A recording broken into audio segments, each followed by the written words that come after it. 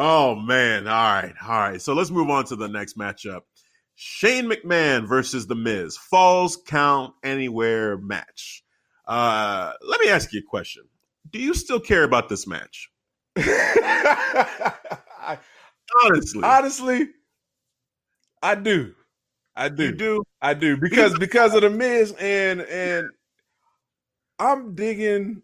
I got to be honest. I'm digging the Shane heel character a little bit. Especially he had me cracking up with the whole Greg announcing, and then when Greg jumped the gun, he was like, "Greg, I don't need you. That's okay." He was getting ready to announce Best in the World again, but I think that helps me stay invested in the story, man. And yeah, I'm still invested. You know, Miz gave another passionate promo of the reasons why he's the best version of the Miz now, and he was basically stating facts. Like, yeah, he's a family man, you know, so he has to evolve his character. So he can't go back to what he was before. I don't think it wouldn't have worked, especially when he got this whole reality show going now. So he's just basically put himself out there. But I have Shane going over, though. Okay. I have Shane going over. Now, why so? Well, going back to WWE logic too, like, you know, obviously Miz won the handicap. Was it 3-on-1? Yeah. Sanity. Oh my God. Yeah, man. I'm getting to. We had a Sanity sighting at least, but still. Oh my God. Okay, so how do Miz win that match? Explain to me about that. You're I wanted to try to turn this all into positive, but here we go. So this is why I asked you if you still care about the match, because I feel like they've taken me out of it with how they're booking the Miz. So the first thing that they did was they had Shane come out with, because the Miz's promos I've loved. I think the Miz's promos have been great. Yeah. I love. We say on the mic, he's speaking with passion. He's talking about his father and don't put your hands on my father. I get it, and I appreciate that, and that's really all I need.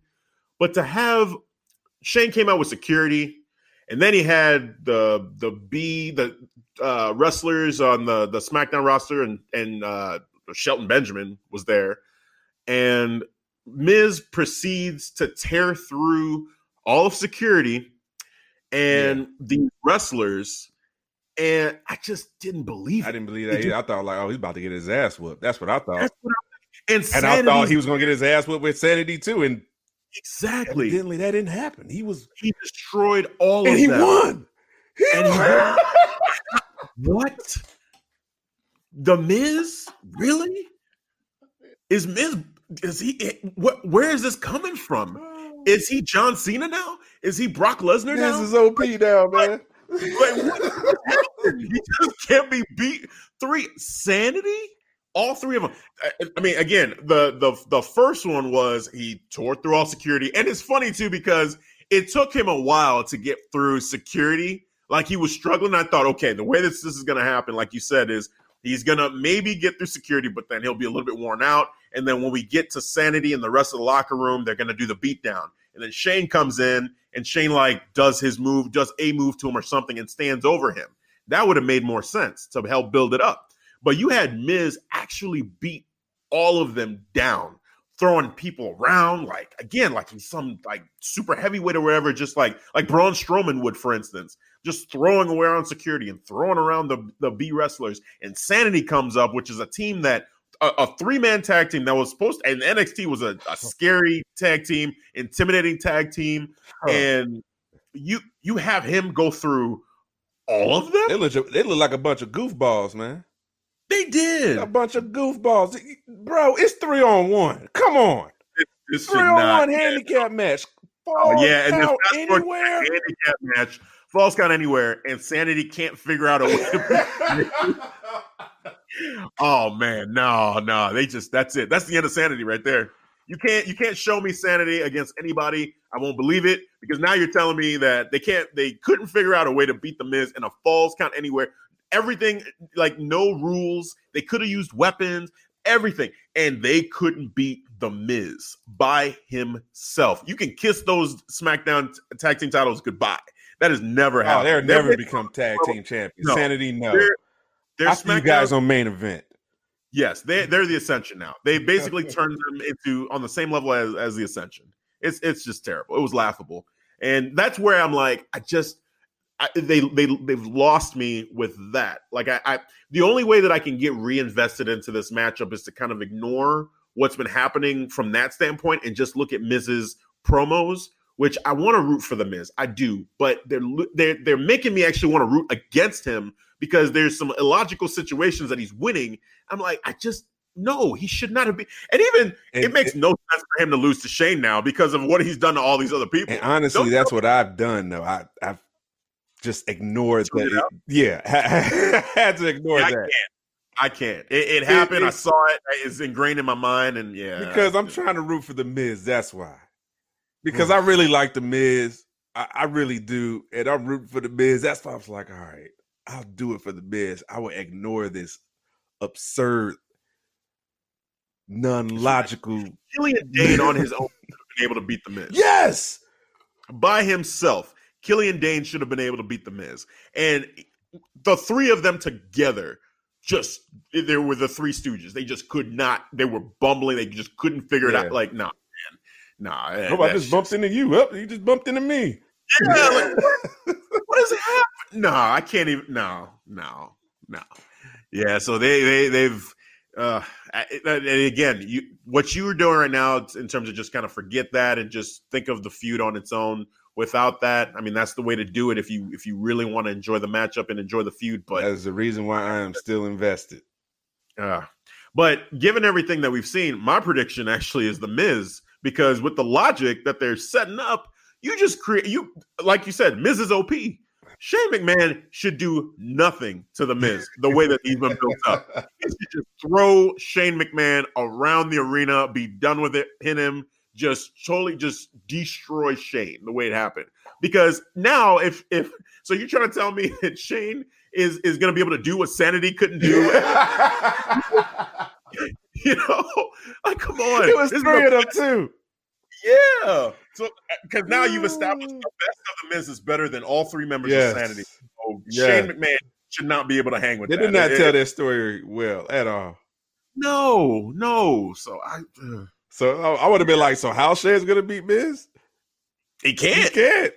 He can't. Not this Miz. No. This Miz right here that we're seeing is unstoppable. His next stop needs to be going after the WWE Championship and just win that and be done with it. Like, man. It was bad. It was just bad booking, a bad idea. Just keep it to the story, with his father, and just have an emotional storyline. All the security guards and wrestlers didn't need to get involved. Yeah. That was just too much. You just could have kept it simple. Sometimes simple is better. Exactly. Simple can go a lot further. Yeah. Like if Shane wins at this point, I would feel like he needs help. He needs it and he's a heel, so he can be underhanded and get the locker room maybe to intervene in the match and, one up the Miz that way. It's going to take something like that. He can't beat Miz clean. That can't happen. Yeah. So I'm pretty sure he'll do something absurd too, because his fall count anywhere. I don't know what the hell he's going to jump off of. Something ridiculous. Yeah. And I mean, there's no rules, so technically, any win is a clean win technically because there's no rules. But I can't see the Shane just on his own 1-on-1 beating the Miz, even though all bets are off. Like he needs to do something ridiculous in order to beat the Miz. Because this is Super Miz right now, man. I don't know. Super Miz. This is seriously. Man. Yep. So I'm picking the Miz because again, this is the way they booked him. The way they booked him, he's OP. He's OP, and he shouldn't be beat. Better than all three members of Sanity. If he's better than all three members of Sanity, you better beat Shane McMahon. That's what you got. Man, you go with that sound logic. Oh man, and I'm probably wrong. You're probably right. Is the sad part. Yeah, you know what I'm saying? It is because they with the booking, you're right that it makes sense for Shane to go over with the way that they've done them. But then the logic of Miz beating Sanity doesn't, if you just take that on its own, Miz shouldn't be beat by almost anybody, especially not Shane. But the way the WWE books things, yeah, I could see why you would pick Shane. Yeah. I could see. But I guess I'm hoping I can't erase what I've been seeing, and I guess I'm hoping that I don't even know, because I don't think there's a win here. Like, if he beats Shane, cool. Like, I don't care. You already showed me you're way better than him because of what you've been doing these past couple of weeks. So I don't even know what I'm rooting for right now. Like, if the Miz wins, are you even looking forward for this match? Not really. They've taken me out of it. They've taken me out of it because it just seems like it should be a foregone conclusion that Miz wins, given how he's just destroyed everybody. Especially, he took Sanity 3-on-1, falls count anywhere. He just beat Sanity. Like, no, Shane shouldn't beat you. And if he does, I'm rolling my eyes and I'm just like, that caught me off guard, because I thought when it was 3-on-1 handicap, I'm like, oh, it's a squash, probably like in 5 minutes. This is punishment. This is punishment. It kept on going. We just getting commercial breaks out of this. All of a sudden, we're in the back area. Oh my God. The Miz is just destroying Sanity right now. Beast. He's a monster, apparently. Now, he's the new monster among men now. Sorry, Braun. Like, it's Miz. Man. Family man, Miz. Watch out. Yep, exactly. All right, let's move on from that one. So next one on the list is the no holds barred match. Triple H versus Batista. If Triple H loses, he loses his career. He is done with his in-ring career, I should say, just to clarify that. And Batista's already announced that this is going to be his last match. So no matter what, if we're to believe him, that this would be Batista's last match.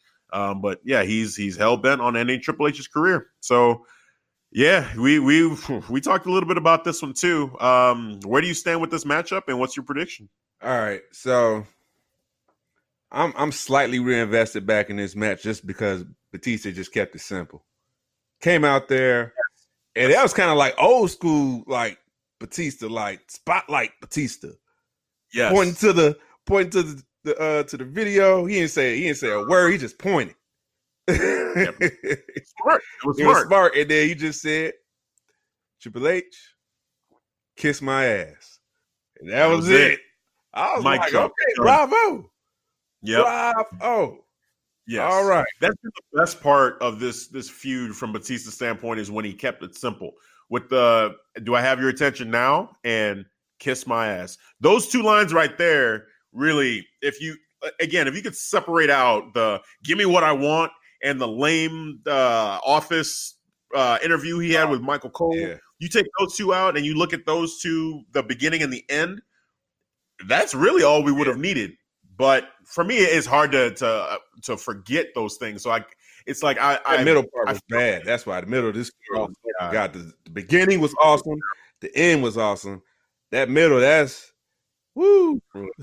Yeah, it was hard. It was hard to watch, man. It was hard to watch. Cringe, very cringe work. Yeah, for sure, man. Just the "give me what I want" is a joke now. It's a meme now. I mean, gosh, it's sad. It's sad that it took that turn, but here we go. We have the match. Prediction wise, gosh, I don't know. I mean, how many times I feel like he used to beat him 3 times? Man, I lost count, to be honest with you. I can think of two for sure. It was that there was the WrestleMania match, and then there was the Hell in a Cell. Those are the two. Was it WrestleMania 21? Yep. Was it Hell in a Cell? Hell in a Cell. Yep. I'm trying to. It's not Judgment Day.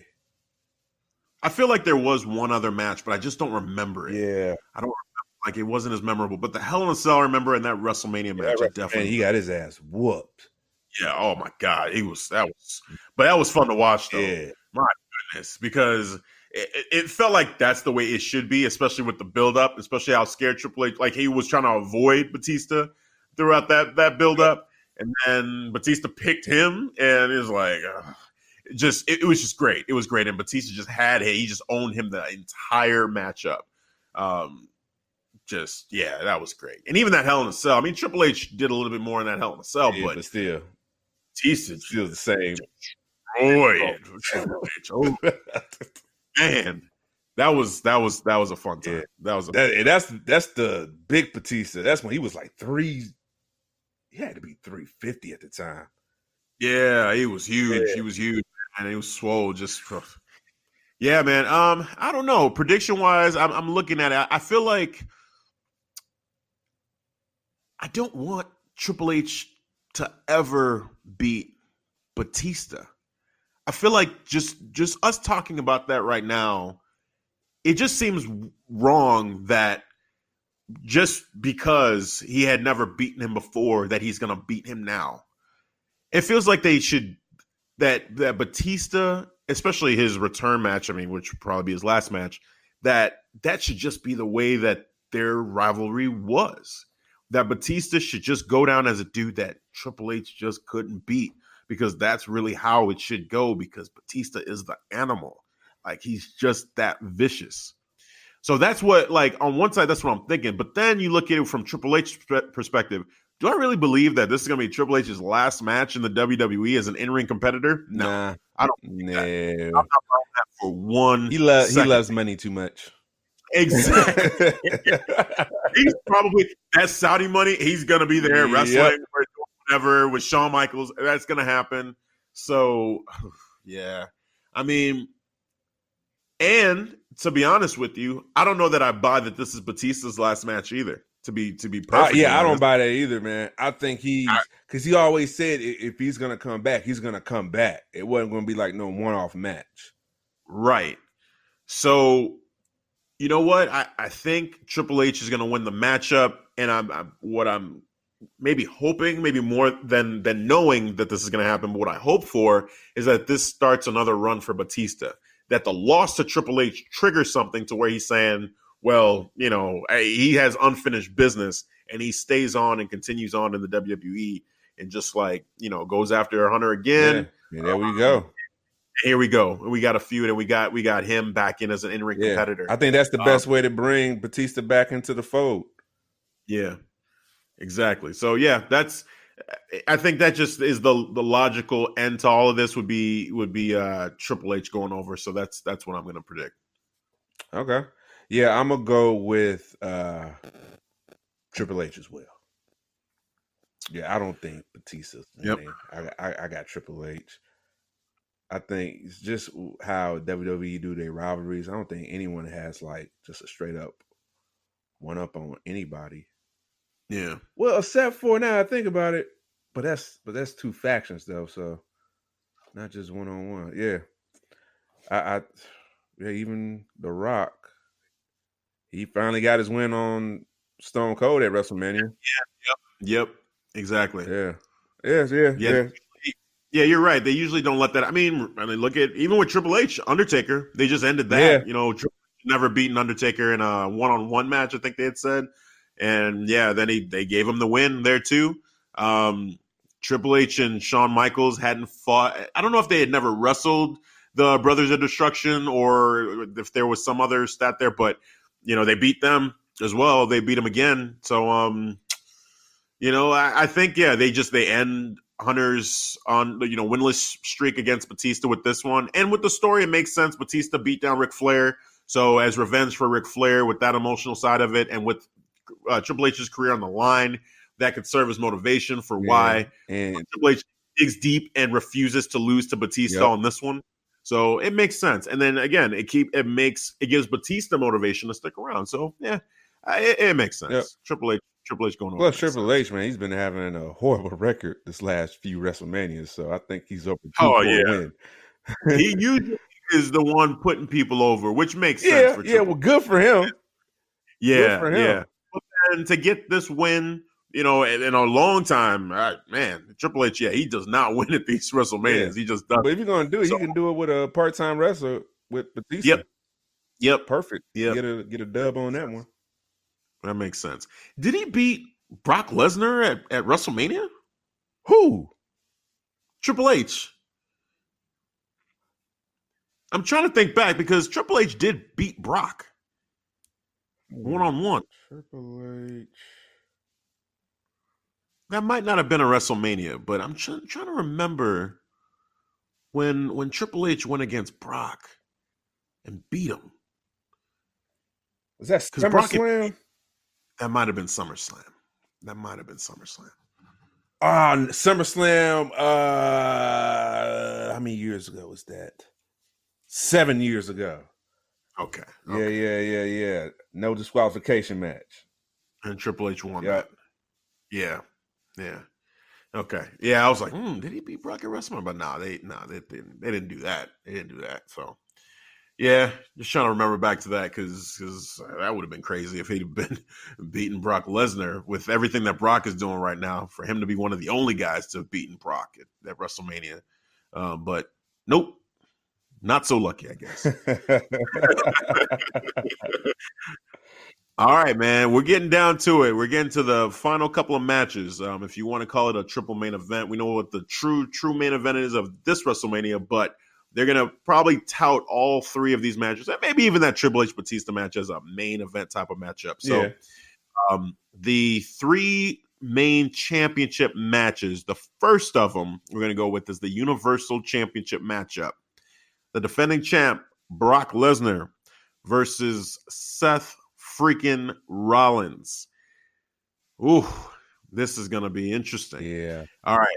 Who do you have? What do you think of the build so far, and who do you have taking the win? This build sucks, and I got Brock going over. Oh, man. Yeah. Wow. Yeah. It's... I don't know if I'm reading. I don't know if I'm reading in the lines too much, but Brock is going over, man. It's I think that's what we're gonna do. We're gonna keep the title on Brock. Why though? Why? Like what? You know, why from a last ratings year? Everybody thought you're right. Roman Reigns was gonna get it off of Brock.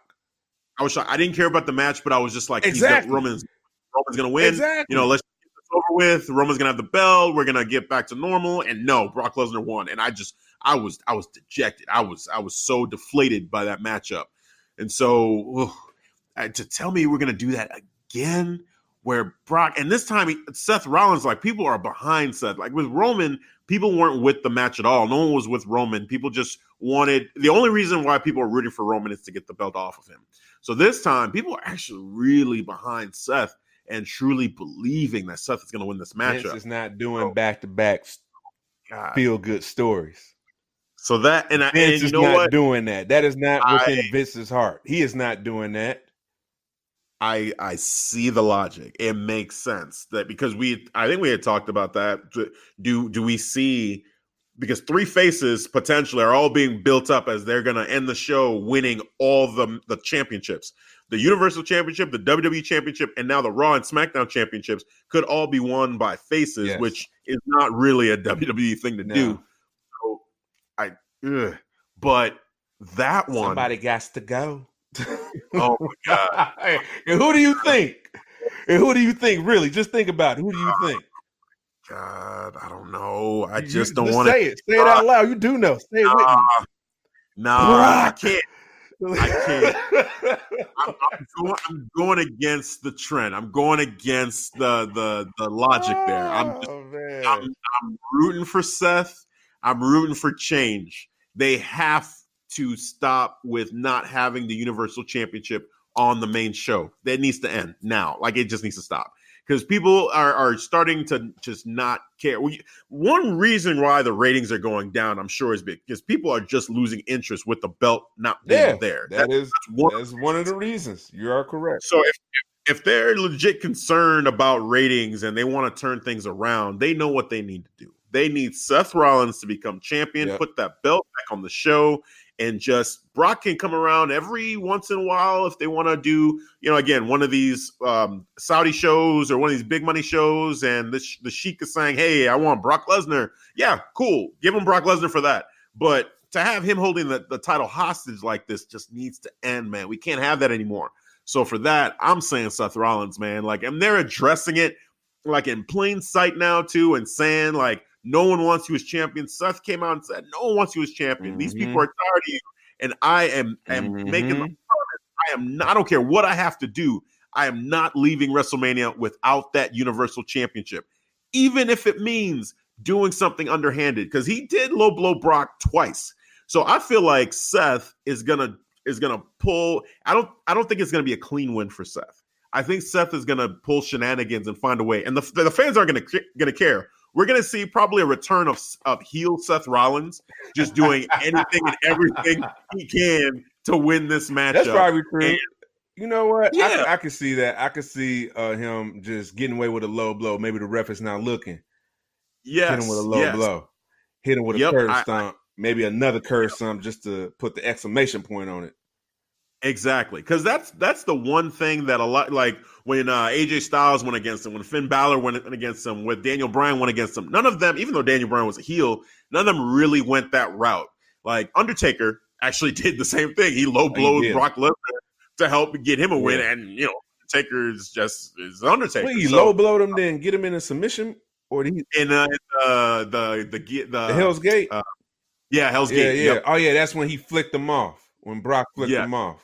Passing out. Yeah, exactly. So I see basically that scenario, but then like you said, with the curb stomps, maybe multiple curb stomps to put him down, and Seth Rollins winning the belt, man, and just finally getting the Universal Championship back on Raw full time every week, just where we need to be. So it can't happen anymore, man. I'm done. I can't see go through another year of Brock just holding that belt hostage, man. It's just just hurts Raw so much. So yeah. You know what? I'm going to change my pick. Go with it, man. No shame. Based off just off another match, so that's why. Because a title change is going to happen on that. No, not a title change. Well, yeah, I guess it will be a title change because all titles are up. Yeah. So yeah, all titles are up, and no matter what. But I got Seth getting that. He has to. Yeah. Because something's gonna happen. All right. Yeah, Seth is getting it. Yeah. You know what I'm saying? It just has to happen. This is just enough is enough with the Universal Championship not being on the show and the ratings taking a hit. They made it known to like, oh, we're new era and we know we hear you. We're gonna start listening to the universe and blah blah blah.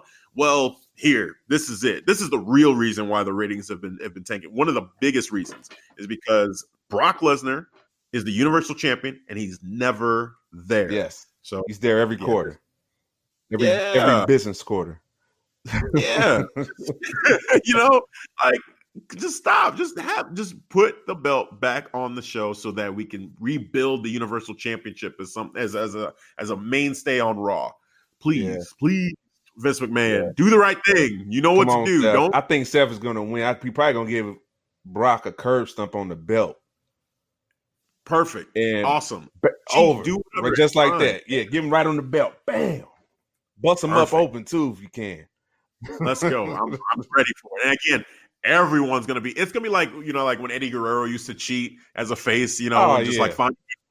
Everybody was behind him because it's Eddie Guerrero. And how you would toss the chair to the and fall down. Right. Oh man. What I see is it seemed like that's what they were teasing is that Seth is willing to do whatever it takes to beat Brock Lesnar, and Brock hasn't really gone up against someone who's willing to do that since The Undertaker. So yeah, I see Seth winning. I see Seth going over. And it would just be so satisfying to see that. So fingers crossed, man, that they do the right thing and give it to Seth. Yeah, I'm gonna go right with you. Come on, Seth, bring that title back home. We need you. We need to get Brock out of the picture. We need to get these ratings back up, man. We need you, baby. Let's go. All right. So the next one, Whew, the WWE Championship matchup. The new Daniel Bryan, the defending champion, against Kofi Kingston. After, man, so many opportunities and gauntlet matches and just all sorts of shenanigans, we finally got to the match that we all figured after the Elimination Chamber we were going to get, is the new Daniel Bryan versus Kofi Kingston. So let's first talk about how we got here, how we feel about the build up to this, and then go into predictions. Because it's been an interesting road. Yeah. You know, I'm happy for Kofi. I'm real happy for him. It's well deserved. I mean, he talked about 11 years, 11 years being in the company and just not ever getting a one-on-one opportunity for the WWE Championship. It's an amazing story, and he definitely deserves it. I feel like this buildup has been kind of just weirdly done, especially the end of it. Like the first gauntlet match, even before Elimination Chamber, was amazing. Yeah. All in. I was sold. Like, man, okay. Kofi Kingston, like he was just added into this match out of nowhere, but he's really making a case for why he belongs in this title picture. Like, he should have been here from the beginning. Why would it be Mustafa Ali over Kofi Kingston? It should have been Kofi. And then in Elimination Chamber, it felt like he's going to win. He's going to win the championship tonight. And they should have pulled an audible and did it, but they didn't. They decided they stick with the plan and have Daniel Bryan win. Okay, fine. Then we go into, the fast lane. Oh, yeah. Shane McMahon says Kofi Kingston is going to be the number one contender. Vince McMahon says, no, he's not. It's going to be my man, Kevin Owens. Then at Fastlane, oh, yeah, you're going to get a matchup here tonight. And then the match will be triple threat. And I never said you were going to be in it. And you're going to be in a handicap match against the Bar. Oh, there we go. And then they had the matchup at Fastlane. It was Kevin Owens. Mustafa Ali was added to it. That happened fine. Then, it was built up again. Okay, you're going to have an opportunity to go to WrestleMania to face off against Daniel Bryan if you can beat all these dudes. And the laundry list of stars came out, and he beat them all. And then Daniel Bryan was the last guy, and he lost to Daniel Bryan. Now, the last one was, again, another gauntlet match. The New Day or Xavier Woods and Big E, were given an opportunity basically to help propel Kofi to the championship match that he deserved. This felt like maybe it was done backwards. Like, I was just about to say that it should have been reversed. Like, yeah, because it's just a weird feeling to have those two guys put him there instead of him being the guy that got himself there. Yeah. It takes a little bit away from what Kofi had done, just a little bit. And so just have Big E and Xavier Woods go through that gauntlet, and then maybe you throw in that last tag team that they weren't prepared for, and it was Daniel Bryan and Rowan, and then they lose to Daniel Bryan and Rowan, and then Kofi loses opportunity. And then the next week say, okay, you're going to get another opportunity, but this time, Kofi, it's going to be you running the gauntlet again, and these are the guys you have to go against, and he does it, and he wins, and like that would have been perfect, and you have everybody celebrated him, and he earned it. He's already earned it in all of our eyes, but to cap it off with him earning it again on his own would have been like, okay, this makes sense. But the way they did it, it's like Xavier and Big E, to the point where I'm still not even convinced that this match may not still have some shenanigans going. Like, I'm kind of like on edge a little bit, because the way Vince McMahon put it, he said, they asked him, like, okay, so does this mean Kofi Kingston's going to WrestleMania? And he said, yes, Kofi Kingston's going to WrestleMania. But the question is, B+ player become WWE champion. Now, for a little bit of context, before that, when he was talking to the New Day, he called Xavier Woods and Big E a B+ tag team. So then that fast forward again to the end of the show, where he's saying, can a B+ player become WWE champion? And knowing how Vince likes to play with his words like he did with Kofi Kingston before, could he be saying maybe one of the three of them are going to earn that opportunity? But, on SmackDown, he basically said he wasn't there. Vince did not show up. Signed They the had contract. Daniel Bryan signed it. Kofi Kingston signed it. He signed the contract. So seemingly it's official right now that it's happening. But it's still ringing in my head like he never actually said Kofi Kingston is going to be wrestling Daniel Bryan for the WWE Championship. He just said, can a B-plus player become WWE champion? So I think Vince did that on purpose so everybody could be like on edge. So like, hey, this match is going to actually happen. But it's just like now they if let's say it does happen, then they tease that, and it's kind of like a dropped part of the storyline in my opinion, because again, with having Big E and Xavier win the match that gets Kofi to WrestleMania and then making that statement, and then keeping it open-ended like that, it just makes it seem like maybe something else can happen, and it takes away from just being excited about the match. Even let's just fast forward and say, like, my prediction is that Kofi Kingston wins the matchup, right? So let's say that happens. I'm still in my head going to be saying, well, what if Vince McMahon comes out? Like, I'm going to be waiting for Vince to come out and say, actually, you're something else, Bob. Like, just to screw with us, does something else. And I just want to kind of celebrate Kofi and be like, yes, this happened. This is official. This is real. Versus still being kind of like, if Kofi wins, I think Kofi might actually freebird the WWE Championship. Oh, and that all three of them are champions. And all three of them are champions, and that would be different, and that would be actually kind of cool. Well, they actually in the past have teased that at Royal Rumbles. They've said, well, if one of us wins, all of us wins, and basically we'll all be WWE champion. And that I actually would be down with that. I think that'd be pretty cool because, again, they did win that opportunity for Kofi. Exactly. So I think that makes sense. And I think Kofi might say that. He was like, I just didn't win this. You guys won this for me, too. Yep, like we won it. Yeah, like we won it. Right. He's like, we're going to freebird this. Yes. We're a New Day. So, yeah, I think he might do that. I actually like that. In any other situation, I would hate it. But it makes sense here. It does. It makes sense with these three guys. It makes sense with the way that they did it. That's one way to kind of, make that Xavier and Big E won it for him make sense. So I do. I like that idea that you just put out there. I like that. I like that spin on it. But yeah, man, I'm excited for Kofi and the New Day. Given that spin that you just put on it, I feel like this is great in honoring them and all the hard work that they've done.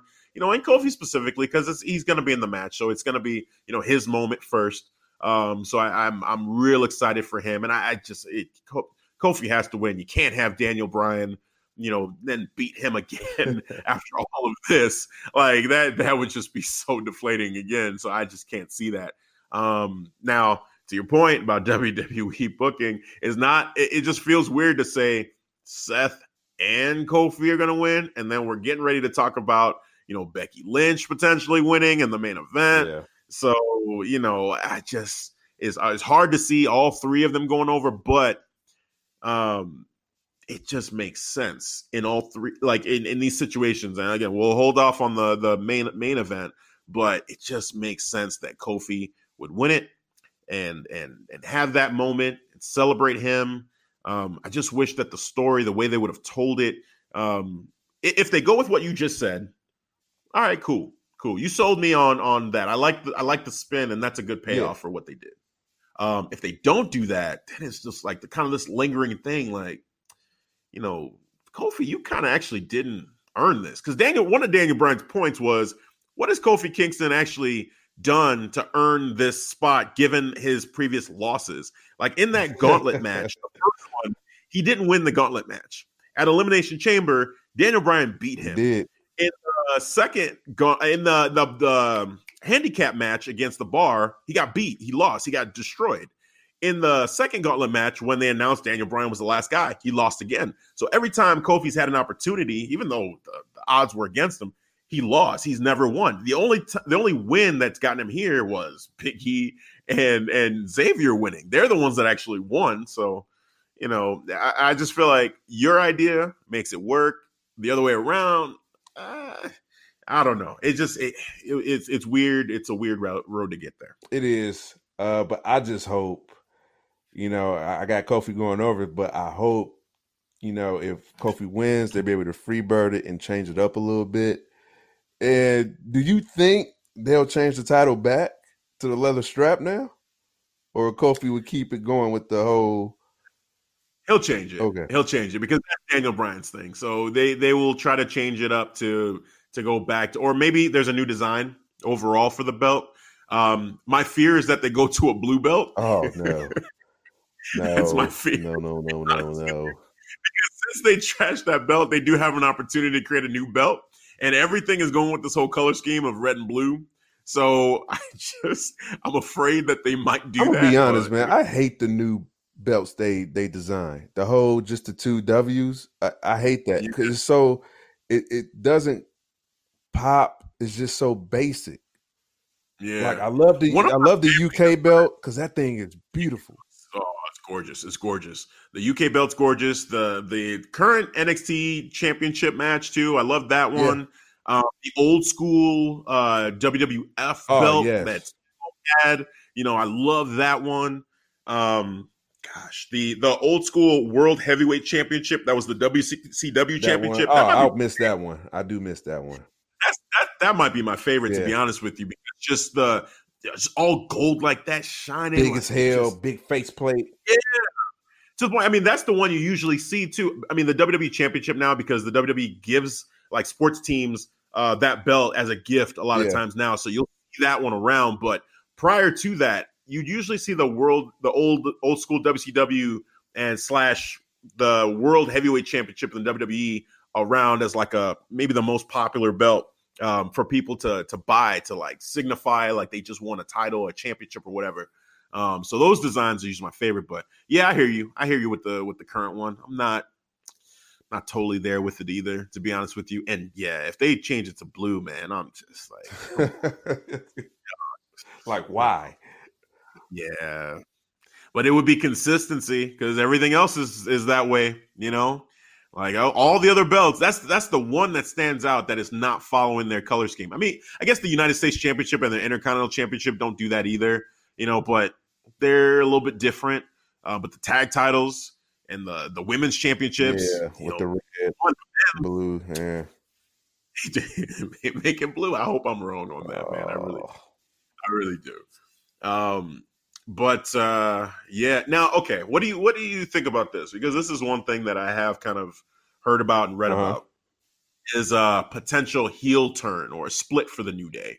Like, given what's been happening, there is also a storyline that could be told where Big E maybe wants the championship for himself because they want it for Kofi. And yeah, what about their moment? And this has all been about Kofi, and everyone's chanting Kofi now, and they're not really chanting the New Day anymore. So if the WWE ever wanted to split the New Day, this could be a time where they could actually do that, where it wouldn't, where they have kind of a motivation for why.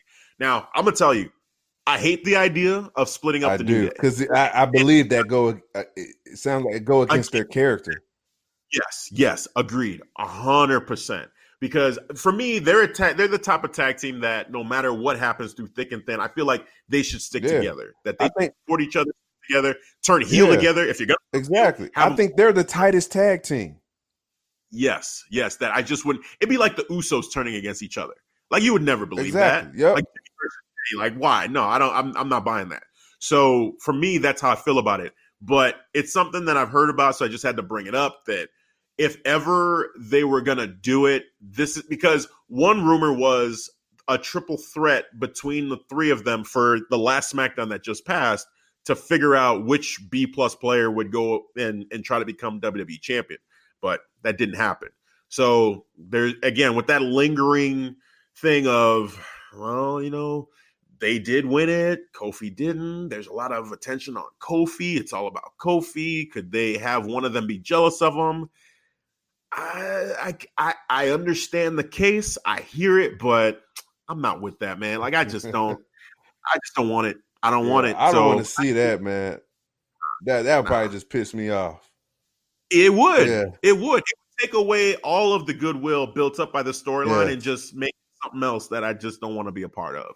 Like I wouldn't like that at all. So, that boo to that. I hope they don't do that. That's no, save that one. Save that one for another tag team that you want to split up. But not for New Day. New Day, they're different, man. Yeah. Basically, it's like they're as close as you can get to being family and brothers without actually being related. Like they just have that feel. I mean, on Up, Down, Down, anyone that watches that, you see the real camaraderie they have.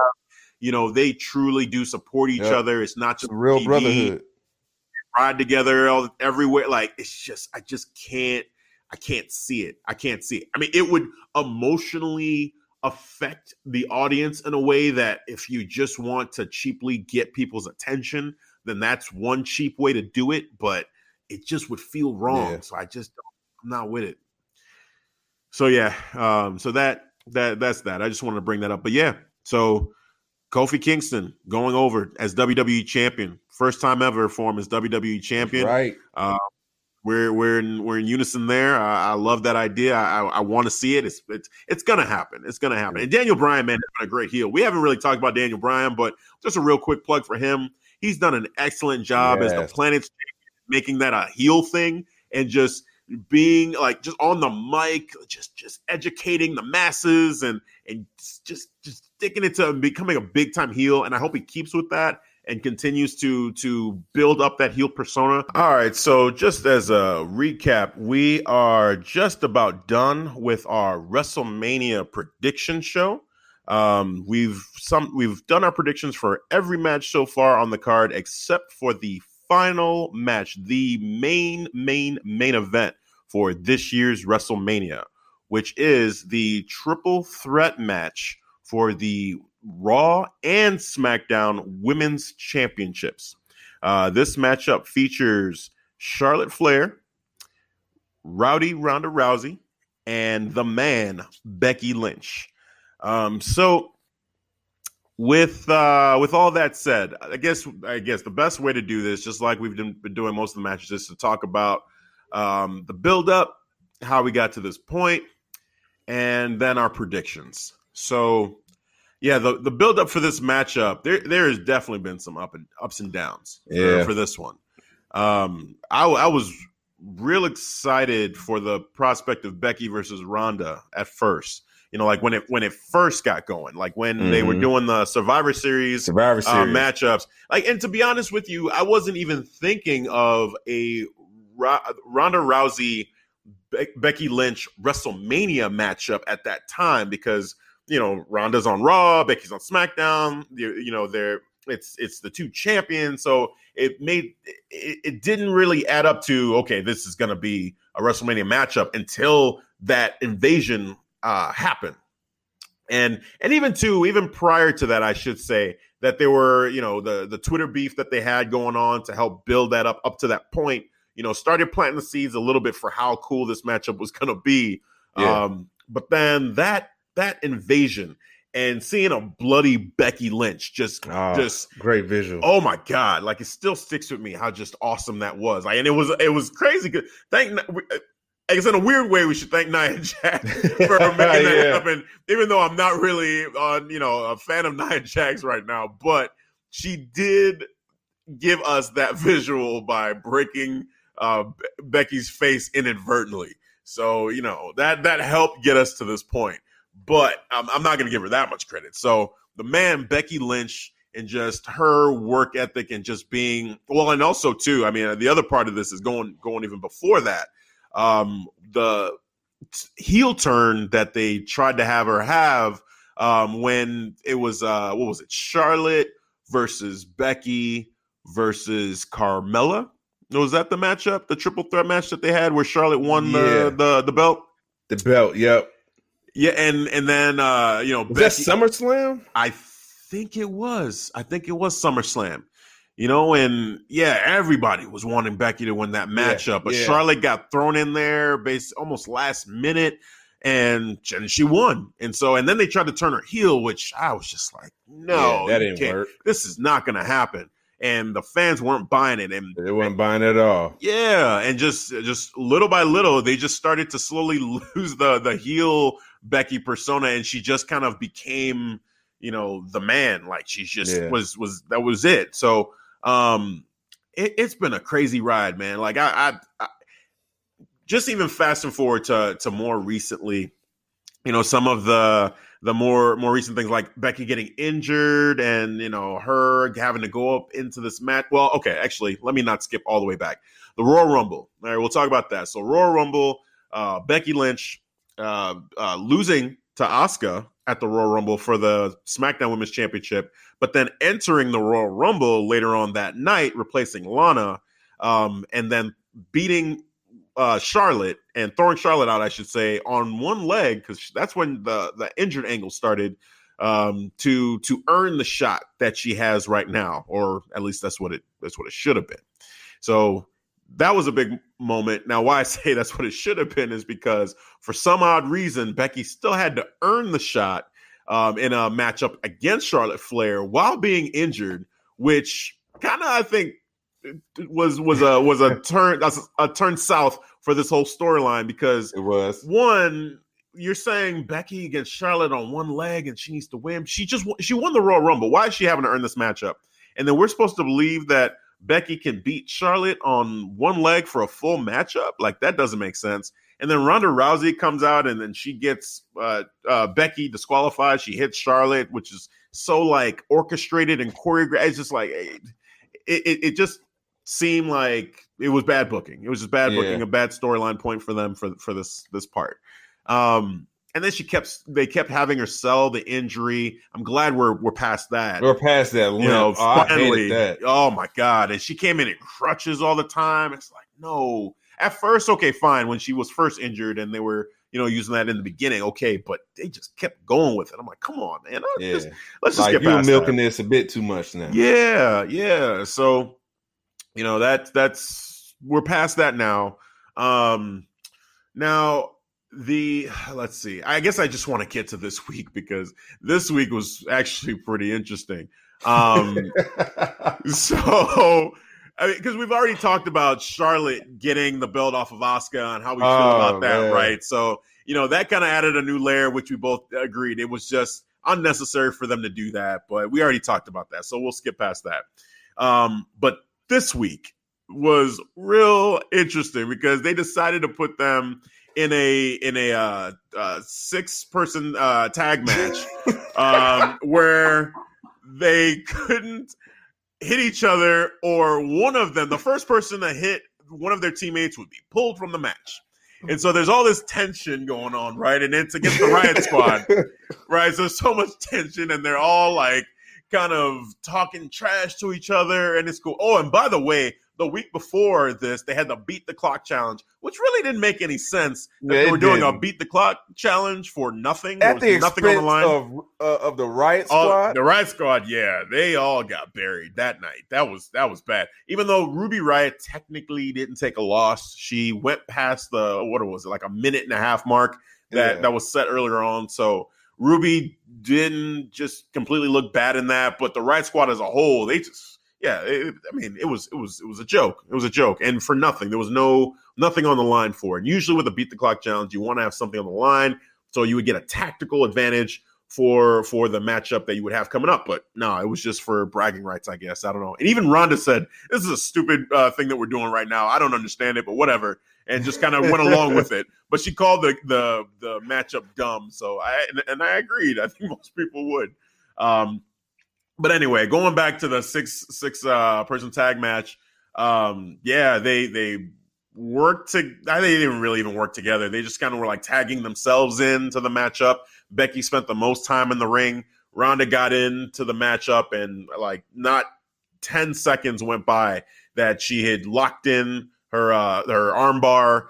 Tapped out. I forget which one she tapped out. Which one of the Riot Squad members she actually tapped out? Liv Morgan. Okay, she tapped her out and then immediately went to Charlotte and punched her in the throat. Ripping her ass, right? Punched her in the throat, and it was on. Now, I loved this part.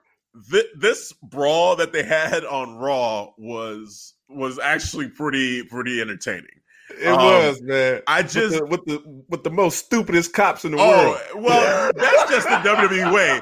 Anytime they have cops on WWE television, they're gonna be dumb. That's just how they just have them be, and but they took this stupidity to another level, to another level, and it's. Look, any listeners that we have that are police officers, I apologize for how this is what they're doing. But yeah, it's just like, come on. It was hilarious. Like if you watch WWE and you know how it is, then you just kind of accept that the cops here are just like these actor cops that are just dumb and there's no logic and they don't do what real cops would do. They don't act like real cops. So we kind of just got to accept that about this, that we know, even though they came out in actual cop uniforms. Because at first it was security that tried to break up this brawl that broke out. Then they had the cops in blue. They came out and they were trying to stop them, and they handcuffed them. So they did that, and they handcuffed them behind their backs, which was I guess that part was good because sometimes they do it in front, and that makes no sense. But they handcuffed them behind their backs. And then all three of them. Well, Ronda got handcuffed first, and that's when Becky there you go. Ronda started whooping her ass, stomping her down. Well, we need to call it what it was. It was kind of a little bit of a cheap shot because Ronda had her hands cuffed, and then Becky broke away from the cops and sucker punched her. It was, and put Ronda down, and I'm like, damn, that's kind of like, what? I mean, no one really cares because it's Becky. She can do whatever she wants. No one's gonna boo her for anything. So that was it was crazy to see. And then Becky got handcuffed, and then Ronda's getting pulled out of the ring, and then Charlotte Flair gets a cheap shot on Ronda and puts her down. And I can see Ronda saying, "Are you kidding me? Are you kidding me?" Yeah, like, it was, my God. It was chaos, man. Oh yeah, real quick, big shout out to the security dude that took the big boot from Charlotte. He sold the shit out of that. Yeah, he did. Man, just all around. This was, even though, like we said, the cops were not doing what real cops would do. No. But it was entertaining. For entertainment purposes, it worked for me. They were all handcuffed and they're all like kicking each other and just like, using whatever they're trying to. Ronda kept trying to sweep one of the cops' legs, like trying to get him on the ground. As they was going up the ramp. I'm like, why are you like, what are you doing? Like, you're going to do that to an actual cop? Like, what are you thinking right now? So that was hilarious. Trying to stump their feet, stomping at their toes, like trying to step on the cop's toes. When Becky Lynch is like, again, we're doing this again? Okay, because this isn't the first time she's been arrested in the storyline. So, she's yelling, and then they get to the back. And that's where it gets real funny. Oh, yeah. Because, they're fighting. They're really trying to get away from these cops. And then they put Ronda in the back of a car, and then they put Becky in the same car in the back seat. And why? Why? But it was, and I said the same thing. I said, "What are you thinking?" But it was gold because the look on both of their faces when they saw they were next to each other. Oh yeah, you just knew it was going down. They looked, and it's like, "Oh hell no!" Yeah. And they both start kicking at each other. Wow. And then Ronda proceeds to kick the back window out of the car, or the side window, passenger side window of the car out, which was an awesome visual. Like, I love that. It was. And then Charlotte. And then they yank her out. And then they about to proceed to put her in the car with Charlotte. But another stupid cop just opens the door. Then Charlotte gets out and she's like, "I'm free. I'm getting right back to whooping this chick's straight Sparta kick to Becky." Oh my God. Just amazing. And then maybe the best part of this whole thing, somehow, some way, Ronda Rousey got in the front seat of the cop car and the key was in the ignition. It was ready to go and drive, I guess. And hell was breaking loose. Ronda drives the car. It just sends it forward and hits the back end of another cop car and then is yelling at them while she's inside. And then Charlotte comes out of nowhere as Ronda's face is outside one of the windows and knees Ronda in the face. And she knees Ronda in the head, and Ronda's head hits the other side of the corner. Window. Yeah, I seen that, man. Oh, and my it's God. crazy. It's crazy because if you slow motion, you see Charlotte kind of line up first. Yeah. And then go my for it. God. Like, I'm going to line you up. All right, I got it now. Then just knees the hell out of her in her head, bro. Oh, man. I mean, this, like I said, was just pure chaos. Yeah, and it was. And honestly, this right here, it erased from me any bad, like, feeling that I had about the feud going into it. And, like, it just made it fun and made it like, okay, I'm excited to see these three get back in the ring with each other. So, yeah, they all got arrested, but then on SmackDown, they announced that they all got released. SmackDown, we had Becky come out and basically say, you know, she's the man. That match is going to end with the titles above her head. You know, it's a crazy ride to think of where she was like a year ago from now. And, you know, it was just a great moment. She was standing on the announce table. She wasn't in the ring. So she was kind of like with the people. And it was a cool shot of her just like high above the you know, just standing on the table there and with the crowd of people like chanting for her. Like, it was a great visual. So, leading into this main event matchup, first ever main event for the women ever at WrestleMania. Just a lot of great vibes that I have for this matchup. So as far as predictions go, there's only one for me. You know, it's clear. The man, Becky Lynch, going over, becoming the first ever Raw and SmackDown women's champion. I feel like this is it.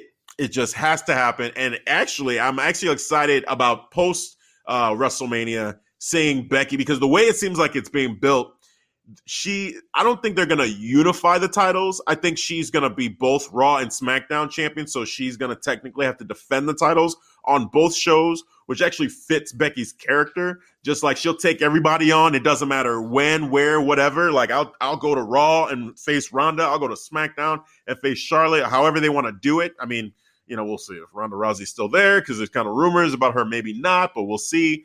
I just, as far as predictions go, man, I'm going with the man. I'm going with Becky Lynch.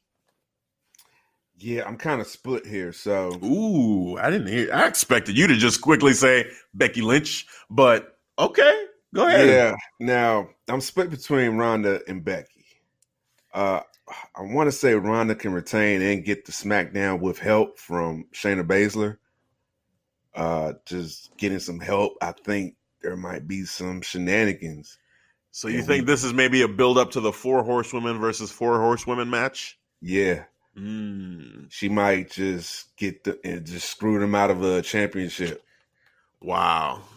That could happen. We just have a feel good moment with Becky with holding both of the titles up at WrestleMania. So I see your logic here. So earlier when you were talking about Brock and Seth and going with Seth, because you could see maybe one of these matches going another way. So you think this is the match that maybe Ronda goes over instead of Becky, so it's not all faces. Yeah. Okay. If I was to put money, I say this is the match. This is the one that I can see actually Ronda winning and retaining and getting the SmackDown because of shenanigans. Getting help from Shayna Baszler, maybe help from the other horsewomen as well. Yeah. Because it would just make sense. It's lined up correctly. She's healed. Fear and Duke. She don't give a damn. Yeah. Yep. Yeah. Wow. I mean, you could make a case really for Charlotte as a dark horse in this whole thing, and I actually wouldn't be completely shocked, because Charlotte Flair is just Charlotte Flair. You know, she's the chosen one. She's Ric Flair's daughter. She's an 8-time women's champion. Like, it wouldn't shock me to see Charlotte win. Now, that'd probably be the most unpopular ending for this matchup, would be Charlotte winning, because, you know, Charlotte's just been she just beat Asuka, and just like, you know, any Asuka fan out there is already pissed at Charlotte. Now she's going to go beat Becky too. Like, that would really, you know, if you want to give her heat, that's one way to get it, is by having Charlotte, you know, go over and win and beat both Becky and Ronda Rousey. But my prediction is going to be Becky Lynch. I feel like Becky, it makes sense. You can still do the 4 horsewomen storyline. I'm not mad at the prediction though with Ronda Rousey, because it's sound. It's sound that because Shayna Baszler probably loses her matchup. is moving up to the main roster. Mm-hmm. And if rumors are to be believed, Ronda's time in WWE might be coming to an end sooner than later. Given she may want to start a family, but Ronda was kind of funny. She posted up. I don't know. Was it on? It might have been on WWE.com, but it was a little video like for those people who are kind of contemplating like what my future is going to be, and what me leaving the WWE. She says the rumors are true, and that she's gonna go into a future as a because she loves her saxophone. So she's going to go into a future as being a saxophone player and just like trolling everybody with it. And she's like going everywhere with the saxophone, and she's in the back with other wrestlers, and wrestlers are like, I've seen a video with Joe. Oh, and she's in the background with the saxophone. Yeah. And Joe is like, yeah, I never really was a fan of the saxophone, but yeah, the way she plays it, it's just like you see like different clips with different wrestlers. I'm paraphrasing, but there's different wrestlers kind of commenting on Ronda with this saxophone and just like her passion for it and how melodic and beautiful it is. Even Alexa Bliss is like, you know what? I'm not really a big fan of Ronda Rousey, but damn, can she play the saxophone? And I'm just like, man, like it was good for Ronda to like go that route. So, and that video makes me think, okay, they're aware of what people are saying, and it's maybe there's not truth to it, and she is going to stick around. I think the contract, if that's to be believed, is supposed to be going until 2021. So she should be sticking around for a little bit, but we'll get see. More heat like that, man, by getting those championships. Exactly, and she'll be top heel. Oh yeah. I mean, for sure. Really, she is right now. Like that. Right. That's without a doubt. And it makes sense because people knows Ronda Rousey. That's a household name. Yes. And you're doing that in a big crowd, and she does a big time bad guy move. Yes. Everybody's watching. Yes, hey, man. Yeah, I get people to buy in. I could see it. I definitely could see it. Especially. I mean, this could be like the.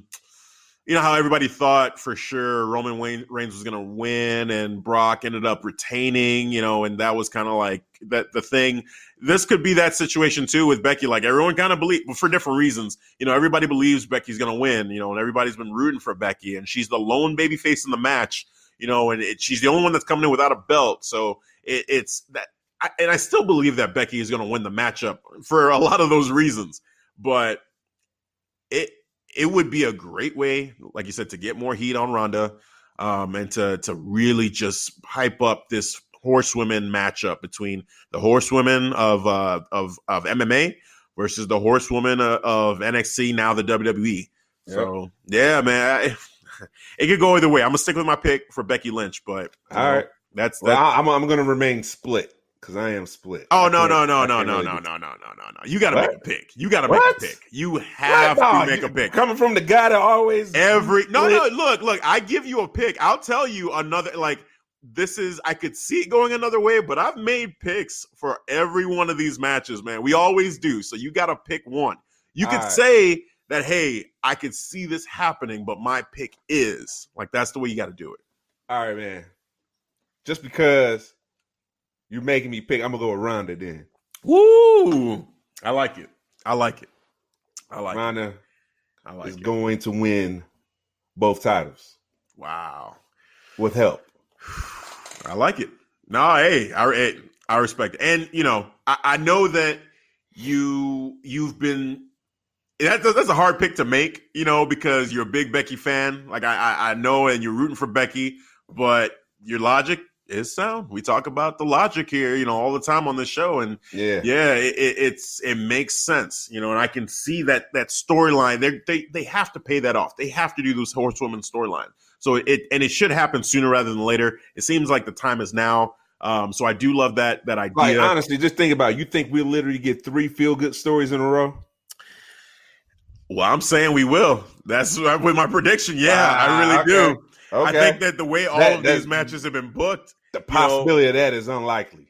I think if ever they will do it, this is a situation where I see it making sense, where it could happen. Because all of them, they're just, Seth, the reason why we're saying Seth is because Brock is Universal Champion and the ratings and all that needs to end. Kofi Kingston, with everything he's been through, to have him lose against no, that's not going to happen. Now with this one you make a great case where, again, because of the Horsewomen storyline, that would make sense for why it would go down. Yep.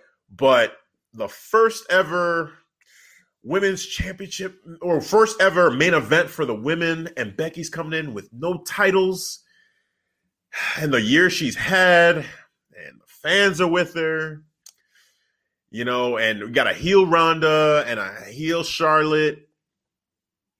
I just think that it's the man. It's time. The man is going to hold both belts, and it's going to end the show on this high, this like emotional, like exciting high to see Becky Lynch, the person who came in with no belts, holding both belts, the person who was not supposed to be in the storyline. Because if you really think back, the idea after last year's WrestleMania, with Ronda Rousey being in the WWE, I think most people were thinking Charlotte versus Ronda. Becky Lynch wasn't even in the equation. Yeah. So for Becky to be here, I think she even said it, she's the glitch in their program. Like she basically flipped this whole thing and it forced her way into this situation.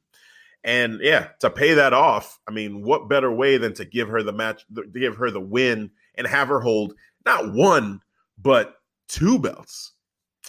Yeah, it's time for the man to do it. It's time for the man to take her rightful places as the top person, and just to be that and to have that moment, have that WrestleMania moment. I see it. I see it. Yeah, man. Yeah, I think I'm just gonna go. Well, yeah, I can see that, but I think Ronda's gonna have her WrestleMania moment, holding both titles in a bad guy moment. Everybody just booing her. And she's just talking shit while she's holding both of the titles up. I can see that, man. Oh, man. I mean, I can see it too. It's not a far-fetched idea. I totally, could see that happening, but it's Becky. It's Becky. Let's go. This is time for the man to be champion wow, double champion. Never seen that before. First time ever. First ever Raw and SmackDown Women's Champion, Becky Lynch, the man. Yeah, that's awesome. That's awesome. So yeah, that's what I'm. That's my pick. That's my pick. Right. I'm sticking to it. All right, man. I'm gonna stick with my pick. Man, well, we just went through 16 matchups. Oh, you know what? I actually forgot something. I mean, we have all the matches. These are all the matches on the main card. But rumors are John Cena might be having a matchup on this card. So that would make it 17 matches. Possibly with Elias. We'll see. There was also something about Lars Sullivan, too. Like maybe he's going to have his debut. I don't see that happening. But yeah, we may have a John Cena sighting. Elias is gonna have his concert. So, that makes sense. We don't need to do a prediction on that. It's just worth noting that eyes peeled for I guess, okay, as a prediction, you're saying it's going to be Elias, because we could do that this secret matchup that they're talking about is going to be John Cena versus Elias. Impromptu. Yeah, I'll call that as prediction. Yeah. Okay. It probably, because he's going to probably talk about interruptions, and then I can see John Cena interrupting his performance, and we got Yeah. Yeah, I mean, I guess that there's no other way for me to go with that. I can't think of another thing that makes sense for John Cena at this pay-per-view. Kurt Angle would have been great, if that would have been the last match. But it seems like they're legitly doing Corbin versus Angle. Mm-hmm. It's going to happen. So, yeah, I'm with you that it makes sense to have Elias versus John Cena as the impromptu match. You see Elias winning that match or John Cena winning that match? John Cena. Yeah, me too. Yeah, of course. Yeah, if that happens, it'll be John Cena. Yeah. It's going to be John Cena. Yeah. Yeah, Elias just have to take the L. Yeah. He can take it.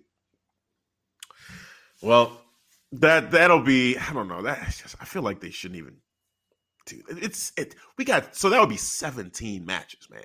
Yeah, 17 we matches. don't need that, man. We don't need that to happen. We really just don't. Yeah, they shouldn't do it. If anything, he could just get AA'd, and just call it a day. You know what I'm saying? Like, don't even make it a match. He just interrupts Elias. They get into an argument. He just gives him a little attitude adjustment and, call it a day. That's Cena's WrestleMania moment. But to have it be a match and draw it out and make it like a 13-minute match or whatever, nah. 13-minute was for 17.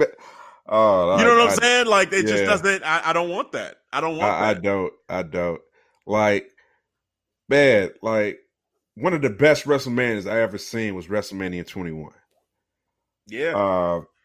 It was probably no more than maybe 9 or 10 matches. You had Rey Mysterio, Eddie Guerrero, I think the Money in the Bank match, Edge, who was in there? Chris Jericho. I think Chris Benoit was in there too. I remember the Undertaker, Randy Orton, Kurt Angle, that Shawn. Was a great one. Yep, Kurt Angle, and Shawn. Shawn, that was another one. You had the John Cena when he became the new JBL. Yep, JBL, and then Batista and Triple H. Yep. That was, I'm with you there. That's one of the best ones ever. I mean, you just think about those matches you just said, like, Cena winning the championship for the first time, Batista winning his championship for the first time, Kurt Angle versus Shawn Michaels one-on-one. You said Eddie Guerrero and Rey Mysterio was that one too? Yeah, that's epic. And then Money in the Bank with that? Yeah, that was a great one. And like you said, 10 matches. That's fine. That's a good number. That's a good number. I don't need 16. I don't need 17. 17 Why? matches. I don't need a 6-hour show. Why? Yeah, 7-hour plus show. Yeah. It's a lot. Yeah, man. Too much. What's your favorite WrestleMania? Gosh, my favorite. That's a great question, man. You know what? It's, as a full card, it's hard to say, but I think my favorite WrestleMania matchup was probably anything with Stone Cold and The Rock, and specifically that first one. What WrestleMania was that? Where The Rock 17? and yeah, that's their first one. That might have been even their best one, Okay. And I love that matchup and just the build up to it, and really. Even so, let me think about this here, because that's the one where Stone Cold won that one cleanly against heel Rock, right? Yep. Then there was the one where they were both faces, but Stone Cold turned heel and joined Vince McMahon. That was the second one. That too. And some people hated the fact that Stone Cold turned heel. I actually kind of loved it because he set it up real nice. He said, I need this, Rock, more than you'll ever know. Like, he's telling him to his face, like, look, I'm going to do whatever it takes, because he was coming off of that injury. And he came back, and it's like, will Stone Cold ever be the same? And he came back out of shape at first, but then he worked his way back into shape, and he really needed it. And The Rock was having a great year. You definitely would have picked The Rock to win that matchup. Is that when Stone Cold wife was The Rock's manager? Oh, yeah, when Deborah? Yeah. I think so, but she wasn't there during the match. I don't remember her being there, but I think you're right that it was around that time that she was his manager. Yeah. Yeah, she was there for the build. Right, but she wasn't there during the matchup. So, because I remember it just being just the two of them. I was thinking, Rock is going to beat him because Stone Cold typically does beat The Rock, but The Rock has just like been carrying the WWE at that point, and Stone Cold wasn't there. So for me, those two kind of stand out. Like those were special to me because those are my dudes, man. Like Rock and Stone Cold. Anytime, like they could say, "Hey, we're showing up." If they add them to this WrestleMania just in a moment, like just to share a moment, I'm cool with it. Like I'm in. You know what I'm saying? We have 17 matches, and you give me Rock, Stone Cold just having an interaction. I'm like, okay, this warrants being shown at any point, at any time. I don't care how long this pay-per-view is. At that point, I want to see it. I want to make sure I tune in. That's just how I feel about those two dudes, man. Like that's just they're two of the greatest all time for me. They're two of the most fun to watch, and Yeah. So it's hard to say a full card. 21, the one you just said. 21 was just a good card in general, but I got two favorite matches not part of that WrestleMania 21. My two favorite matches will be WrestleMania 13, Stone Cold against Bret the Hitman Hart. Okay. Probably one of the best storytelling matches ever seen. Stone Cold going in as heel, but he came out as face. Same thing was Bret. He came in as face, came out as heel. Yeah. Yeah, I was like, I couldn't believe that. And then WrestleMania 18, Icon versus Icon.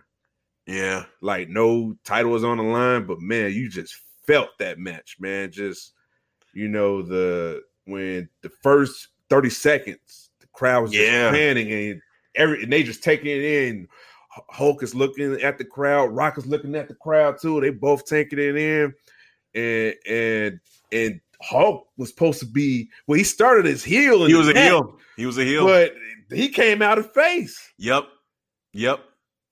Yeah, and I don't know if they had planned for that or what, because even the NWO kind of turned on him after the matchup was over. And I just it was such an amazing moment. It's crazy too, because. So the one part about that after the fact that I do kind of feel that there was a missed opportunity is that Stone Cold and Hogan never had a matchup. Yeah. And that's part of the reason. That's part of Stone Cold's one gripe at that time with WWE, because he ended up fighting Scott Hall, right? Yeah. Whereas Rock got Hogan. That same card. That same card, which it's like Stone Cold and Hulk Hogan had been compared to each other for, ages. There was the golden era with Hulk Hogan, and then there was the Attitude Era, which arguably Stone Cold was the top star for that era. As big of a Rock fan as I am, I'm giving that nod to Stone Cold. Now, Stone Cold, man, all the way. He 100%. He was the leader of that era. So for Hulk Hogan to be there and then not to get that match against, or then for Stone Cold not to get that match against Hulk Hogan, it is kind of weird looking at it after the fact. When it was happening, I was real, because again, being a Rock fan, I'm like, oh man, like two of my favorite wrestlers, like Hulk Hogan, he just had that vibe to him. Like you want to, see him against one of the current guys, right? So this is a great thing, and Hulk Hogan at that time, he was a fun guy to watch. It was whatever. And Rock, is my dude, man. Like that's period my favorite wrestler all time, hands down, and so it was great. But it's now looking at it and just like I've seen I've read a couple of things. I've seen some documentaries and specials that have kind of mentioned, that situation, and like kind of Stone Cold being a little disgruntled about that. And I can't disagree with them. Like if you could redo it, I'd have given it to Stone Cold, and you could have The Rock go against, Hulk Hogan. But it's amazing because the moment we had was so special. But yeah, it just seemed like it would have been more right to have it be Stone Cold versus Hulk Hogan, the leader of the two biggest eras at that time, face to face. And they just went another direction. So, it's kind of an interesting one. But like the fans didn't disagree with that decision to go, even though The Rock was going against Hulk Hogan. It seemed like fans was going with it. Well, here's the thing, though. The fans were really behind Hogan. They were not with The Rock. The moment itself was like amazing. But as that match went on, like you said, Hogan became a face. Every time, and if you think about the buildup, it's kind of interesting because they were beating up The Rock throughout that entire build towards that matchup. Clearly the NWO were heels going into that WrestleMania. That's right. And they went even so far as to run like a Mack truck into the vehicle, the ambulance or something that The Rock was in the back of to try. I mean, it was like, are they trying to kill The Rock? Like, what is going on? So to go from that to I mean, the fans just didn't care. They just were like, this is Hulk Hogan, man. We haven't seen him in years. Like he was in WCW. He's been gone from the WWE/WWF for so long, and now he's back. I think the fans just really. I remember seeing it and being like, man, the fans just turned on The Rock. That was like my first experience with a babyface having the fans turn completely on him. And it was just jarring, for me at that time.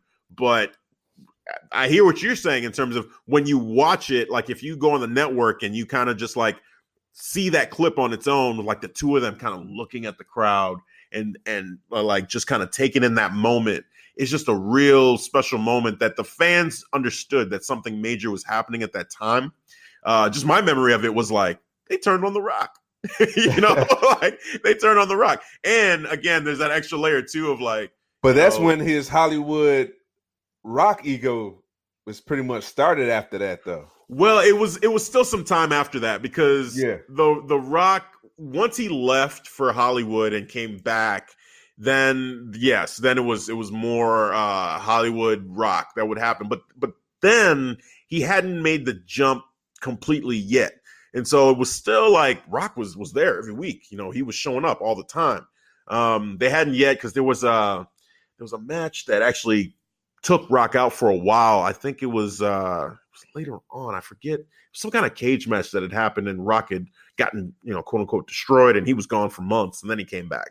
But with this, like you bringing that up, it just brings up all these other memories of that time and like just all these different storylines. It was such a epic thing, and there's so many stories to it, and it's an interesting one to look at. And I don't disagree that it's one of the most, iconic moments for the icon versus icon matchup. Yeah, it's a great visual, man. And like every time you get those dueling chants of like, two top dog wrestlers, like when John Cena and AJ Styles met for the first time, something like that. I remember that. That was crazy. Like that. I think back to Rock Hogan also, because like that also I think was one of the first times where a crowd just went absolutely insane to that level for a matchup that you could feel was a dream match. Like that was my first experience with something like that. So it definitely holds a special same place, here, man. Special place in my mind. Like a big match like that was like my first one. Yeah. And just to see that and see the crowd just go nuts because they're just witnessing something special here. Yeah. And I'm seeing something special here too. Yeah. You had like the old guard against the new guard, and basically just passing the torch. I think that was just a good visual story right there. Yeah. Yeah, absolutely. There's been some great memories with WrestleMania, man. And it's just, we've been kind of up and down on this current WrestleMania card, and it's I think part of it too is because of memories we're talking about. Like you remember stuff like that. You remember some great moments in WrestleMania history. And then you think about this one and it's like, for one, like you said, there were less matches, there weren't this many matches, and they were just just the feeling that you had. Like I just used to really look forward to WrestleMania. And with this one, it feels like this is one of the more subdued builds to a WrestleMania that I've ever experienced. At least because they didn't really start this build until like at least a month ago. Yeah. Like really, like it didn't really kick into gear until pretty much after Fastlane. Right. And even like then, some of the matches weren't even, they were still kind of coming together. Like Kofi really hadn't even been set as being in this WWE Championship matchup until last week, So like it's been a week it's been building up for a while, and we all kind of saw it coming, but they didn't make it official and give them an actual time, a lot of time to properly, do the back and forth between Daniel and Kofi. It's been more of Kofi, you don't deserve to be here, and that's been the build up there. With Ronda, Becky, and Charlotte, there's been a whole lot of shenanigans going on. Brock Lesnar hasn't been there. Like there's been some letdown for sure with all of them, and it's unfortunate, but I'm gonna see it. I'm excited for seeing the first ever women's main event.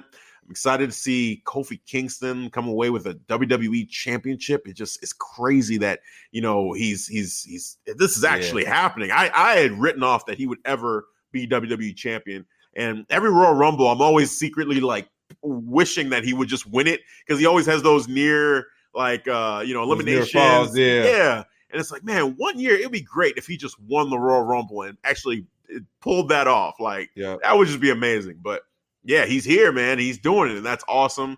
And then with Seth Rollins, I'm happy for Seth, but it's more about getting that damn Universal Championship back.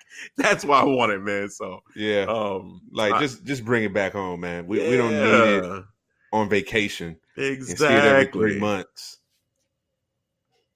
Yeah, but this WrestleMania, this card is definitely a roller coaster ride. But I think they can learn from their past and dial it back and say, man, less is more. Seriously. Like just prime example, when we was discussing and breaking down the 5 matches for TakeOver, you heard the excitement. Every match we was breaking it down. Yeah. We're real excited. Oh my God. I cannot wait. I can't wait. Yeah. And we literally in this portion, we broke down 17. Oh man. And you know what? Like, even breaking down these matches, like I feel somewhat like exhausted even from talking about 17 matches, let alone watching 17 matches. You know what I'm saying? Like, that's crazy. Like, we literally just talked about 17 matches, and I can feel it. I can feel it. Like, okay, we're there. We're at the finish line. You know what I'm saying? Mm-hmm. And like, I feel a relief. Like, we got through all of the matches. And now I'm feeling like, all right, we're having these casual conversations now about WrestleMania as a past, and that's fun. But man, like, imagine now go 7 and plus hours of this. Just, it's unnecessary. It's unnecessary. Yes. Less is more. Just next year, please just build up a handful of matches and just go all in with those matches and keep it to that. And that's it. Not everything has to be a WrestleMania, because that makes it more special. Then you could say, yeah, those WrestleMania matches, those were the top matches. These are the must-see matches. Everything else, yeah, it is what it is. But, this is just, from a fan perspective, it's hard to just stay awake and alert for 17 potential matches. Yeah, that's rough, man. That's rough. And what I'm afraid of too is that the main matches that people really want to see at that point, people, if they're just worn out, then the reaction won't even be that great. You know what I'm saying? Like are people going to be somewhat quiet during some of these matches towards the end, like Kofi versus Daniel Bryan? Yeah, because remember I was talking about that a couple of weeks ago, because I'm like, is the main event a true main event anymore? Because it's so long, and by the time you get to the main event, I'm exhausted now. Yeah. The crowd is tired. Yeah, that's legit. I part of me, wants to say, like, for smaller pay-per-views, I forget which pay-per-view it was, where Daniel Bryan and AJ Styles had their championship matchup, and people weren't really tuned out. And you mentioned that you were tired during that. Oh yeah. And me, like, I voiced some frustration around, like, but that's the match that we really like. That's a dream matchup, and they wrestled a good match. And I get it. I hear that there was that fatigue, but I was still frustrated. Like, man, I wish that crowd would have just been more into it, and just find some other match to get checked out on, but be invested in this one, because this is the one we want. And if we're into this, then Vince will say, hey, they like this. Let's give them more of this. So, but in this situation, I mean, there's no argument. 7.5 hours is a long time. Yeah. And it's hard to really expect people to be engaged for that long, man. So, yeah. And then like you said, you're going to have Alexa Bliss in between. You're gonna have Elias. So no, those are veteran breaks now. Those are bathroom breaks. Those are definitely bathroom breaks for sure. It's just going to be a lot going on, man. Yeah. Oh, man. But yeah, man, it's happening. It's happening this Sunday. I'm gonna see it. We'll see. It'll be interesting to do the aftermath show and just to get like how we dealt with the 7.5 hours. Like that alone would be kind of interesting to talk about. Like what strategies we went through to stay engaged for the whole thing. Did you take naps and all that? Like we'll have to definitely talk about that aspect of the viewing as well. But, I'll definitely give my point of view. Oh my God.